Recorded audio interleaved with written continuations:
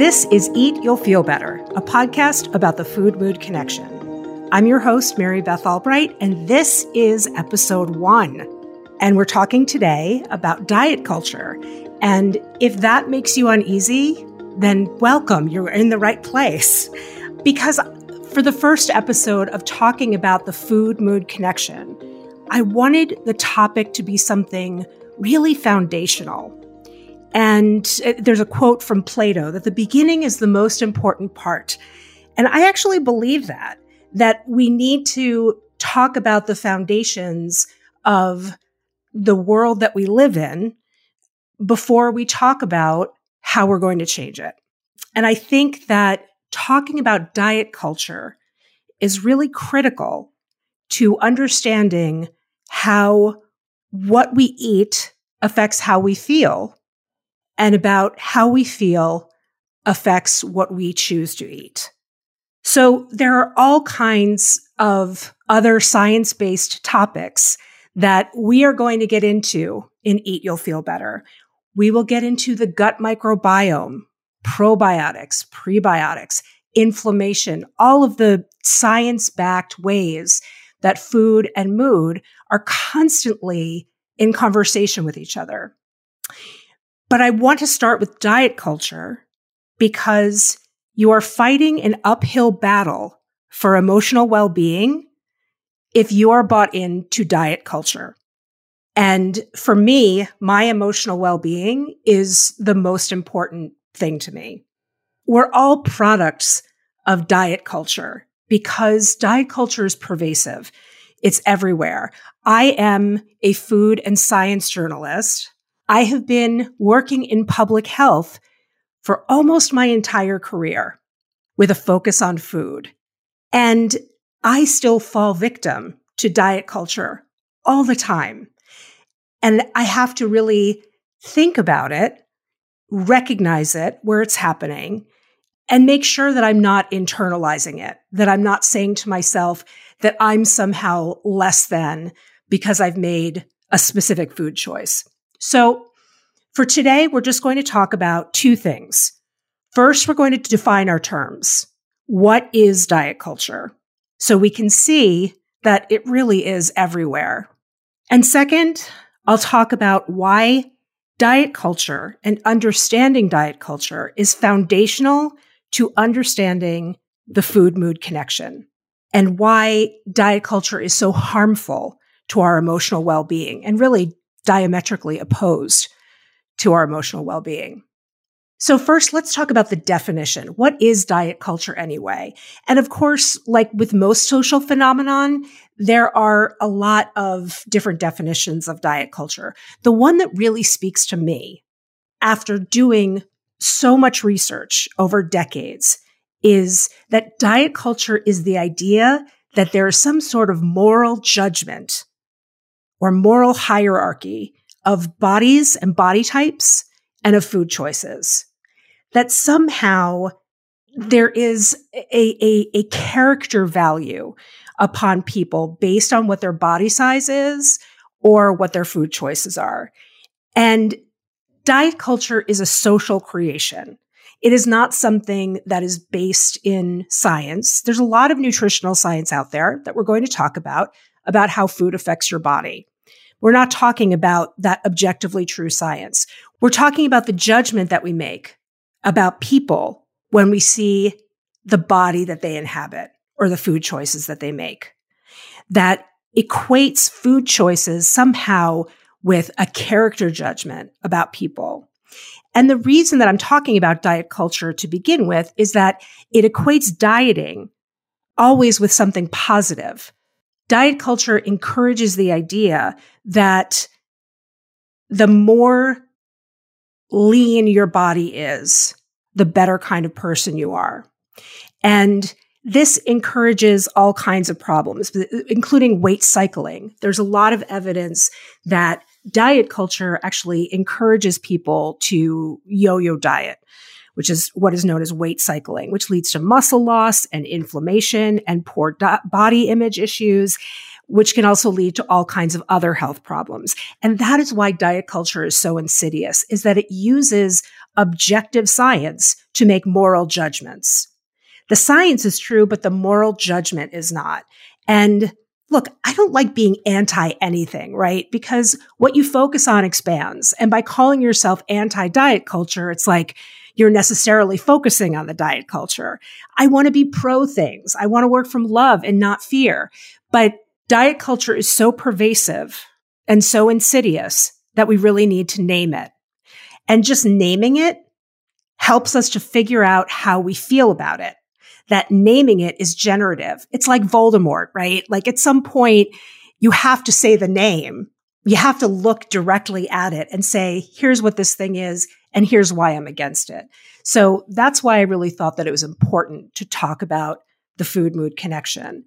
And the food-mood connection we will talk about here on Eat You'll Feel Better requires us to be anti-diet culture, which is why I wanted to do it for the very first episode. Because diet culture tells us that we will reduce inflammation, if we go on a diet. And that's a lie for 98% of people for whom you go on a diet, you lose weight, and then you gain it back, right? And it makes it worse. So there are people making money off of this diet culture lie, and it's messing with your health, your emotional well-being, and your physical health. So we are here on Eat You'll Feel Better. We are anti-diet culture, which is we look at food through a lens of emotional well-being. And that means that we find joy in food and eating. And there is a unique and specific pleasure that we get by connecting with others over food. That's extremely human. The ability to sit around a table or a fire circle or a mat with other people and connect over food is such a magical human thing that we do. So being anti-diet culture, we focus on the joy of food, the pleasure of food, and also the freedom that we can get by learning how to feed ourselves, that we're not constantly at the mercy of other people who decide what we should eat. Whether that's restaurants, whether that's fast food places, whether that's, the takeout section at the grocery store, you learn a little bit about preparing your food so that you can feed yourself more effectively. And there's a lot that happens when you're cooking that we will talk about that really can be helpful for your emotional well-being. So now that we've defined diet culture and anti-diet culture, let's talk about the second issue, which is why is being anti-diet culture so important for eating for emotional well-being? I mean, look, I could have talked about anything today. As I said, gut microbiome, inflammation, nutrients, pleasure science. These are all things we're going to discuss on future episodes. But the reason that I'm making diet culture the very first topic is that it is critical for emotional well-being. Nutrition science tells us that when bodies take in an extra 500 calories a day, a weight gain will occur, right? That is nutrition science. But when you turn that into a moral judgment of how people eat, that's where the problem starts. Because there are a million factors that go into whether people are able to do X to get to the Y result, right?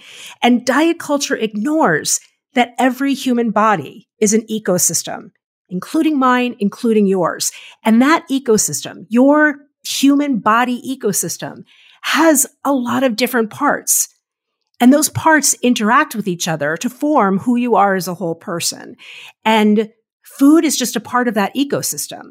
It's an incredibly important part with really wide-ranging ramifications. But it's just a part of that. There's more to emotional well-being than what you eat. And just as there's more to your emotional well-being than the food that you eat, your food plays a lot of parts in your emotional well-being that don't necessarily have to do with that nutrition science we were talking about, because food is so important culturally. It's important to your family structure. It's important to your feeling of security. Because there are other things that are going on in your ecosystem that affect how you perceive food. Sometimes doing X on any given day is impossible for you, and that's okay. For example, at the end of working all day long, you might find it too difficult to go home. Maybe you get home at 8:30 or 9 o'clock and cook something for yourself. And that's understandable. I'm not here to chirp at you. Just make yourself a salad and sit down on the couch and, just think about your day and congratulate yourself. It's very difficult to do that given other things that are going on in your ecosystem. And we're not going back to a time when people were at home all of the time cooking and thinking about what they were going to prepare next and thinking about what the next meal was. So I do promise you that I will not tell you to just eat a handful of almonds, right? Almonds are great. Nuts are great for emotional well-being. We're going to talk all about that. But if it were easy, we'd already be doing it, right? So we're going to educate ourselves. We're going to learn things about how food affects emotional well-being and how emotional well-being affects food choices so that we can put all of this into action. We don't want to focus on eating for emotional well-being so much that we forget that the point is emotional well-being. We don't want to sacrifice our emotional well-being in the pursuit of eating for emotional well-being. Another reason why diet culture and emotional well-being are incompatible is that there is a deep cost to the weight prejudice that exists in the world today. This has nothing to do with health. It's what happens when we are faced with a body size or a body shape or a food choice that does not jibe with our understanding of what another person's food choice or body type should be. And again, that's a societal creation. That's something that the culture creates around us that has nothing to do with nutrition science. And the cost of this weight stigma and what happens when people internalize the weight stigma and tell themselves, there's something wrong with me because of the way I look, or there's something wrong with me because of the way that I just ate, and I'm going to be better next time, right? You can't think of yourself as not worthy because of what you eat or because of what you look like. Diet culture and emotional well-being are incompatible. They are opposites. You do not have to eat a certain way to be worthy of love. You do not have to eat a certain way to be worthy of inclusion. You do not have to eat a certain way to be worthy of acceptance, of success, of feeling good about yourself. And you don't have to be perfect. I am not. I mean, if you listen to this while you're eating French fries, you're still part of this community that values eating for emotional well-being. I am not perfect. You are not perfect. And I don't care whose book you read or whose podcast you listen to. If they're saying that they do something perfectly, it's untrue because there is no perfection. The only question is, what is the best way for you, for me, for us to live out our value system every day, that value of really prioritizing our emotional well-being and mental health? How can we do that? And every week on Eat You'll Feel Better, I'm going to give you some science. I'm going to give you some things to think about. And I'm going to give you something actionable that you can do this week. And it's not like, don't eat carbs all week or eat only vegetables all day. It's nothing that is going to be prescriptive or prohibitive because I can't tell you how to be perfect. I can give you a lot of information about how to eat for emotional well-being that has really helped me out. And it's science that I've studied for more than 2 decades. And it's just not, the science just isn't out there in a comprehensive and compact way, and a way that really can turn it into something actionable for all of us. And Eat You'll Feel Better is here to do just that. Our framework here on Eat You'll Feel Better will always be anti-diet culture. And I'm asking you also to keep me honest with this because I all the time notice myself with these thoughts, with these internalized thoughts. I notice myself doing it. And, I'm a product of the 80s and 90s when diet culture, people didn't even have the phrase diet culture. It was just part of the world. And that's what you lived in, right? That if you had a larger body, there was something wrong with you. You were constantly walking around afraid that somebody was going to have like a TV camera focused on your abdomen and like blacked out your eyes, right? So nobody could identify the person who had excess body weight. Like it was some kind of shameful thing. And the sort of disgust that they were trying to evoke by showing larger body size, or the before and after pictures, right? You are more than a before and an after. You are never a before. You are always living. You are never an after. You are always evolving. So to have that one thing that I promised that you can do this week, it's something that I actually really love. And I love it for November too. I'm taping this in November when, it's sort of like if you shop seasonally, if you shop at a farmer's market and, you're coming off September and early October when it's like everything is in season.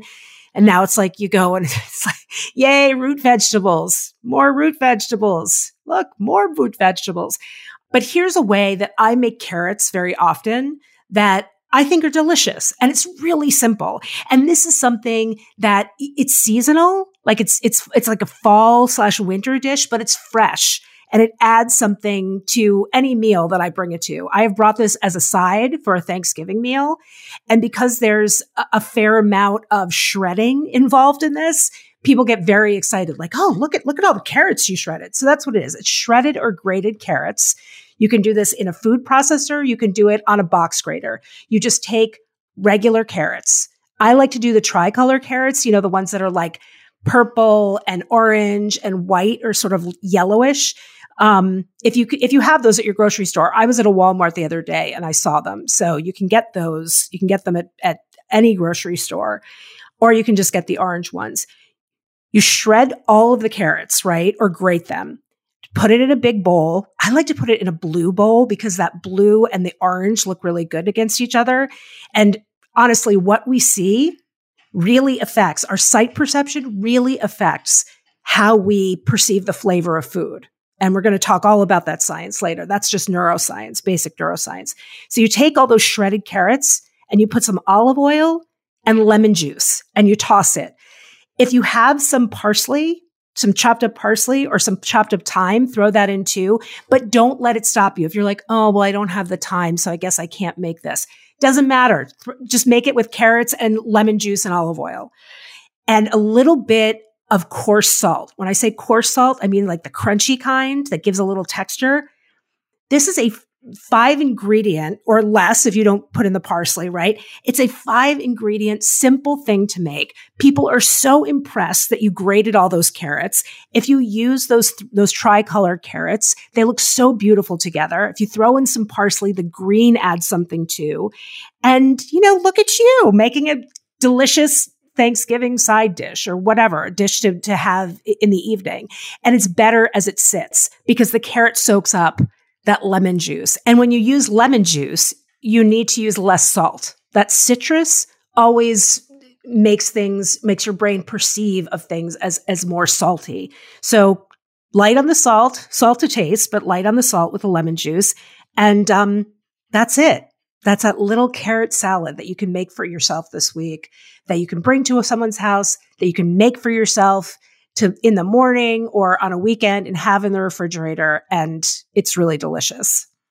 To close up this week's episode, remember that your emotional well-being is so much more than just your body and what kind of food you eat and choose to eat. But that food can really support your emotional well-being. And remember that judging anybody based on their body type is wrong, including yourself. You should not be judging yourself or speaking badly to yourself about your body or your food choices. And I won't do that either, because that kind of shame is not compatible with emotional well-being. So here on Eat You'll Feel Better, we focus on learning. We focus on educating. And after this 20 minutes that we have together weekly, about 20 minutes, see how it goes, we all have to go back into our lives. And in our lives, this stuff is simple, but not easy. And I want us all to acknowledge that nutrition science at times can be simple, but not easy.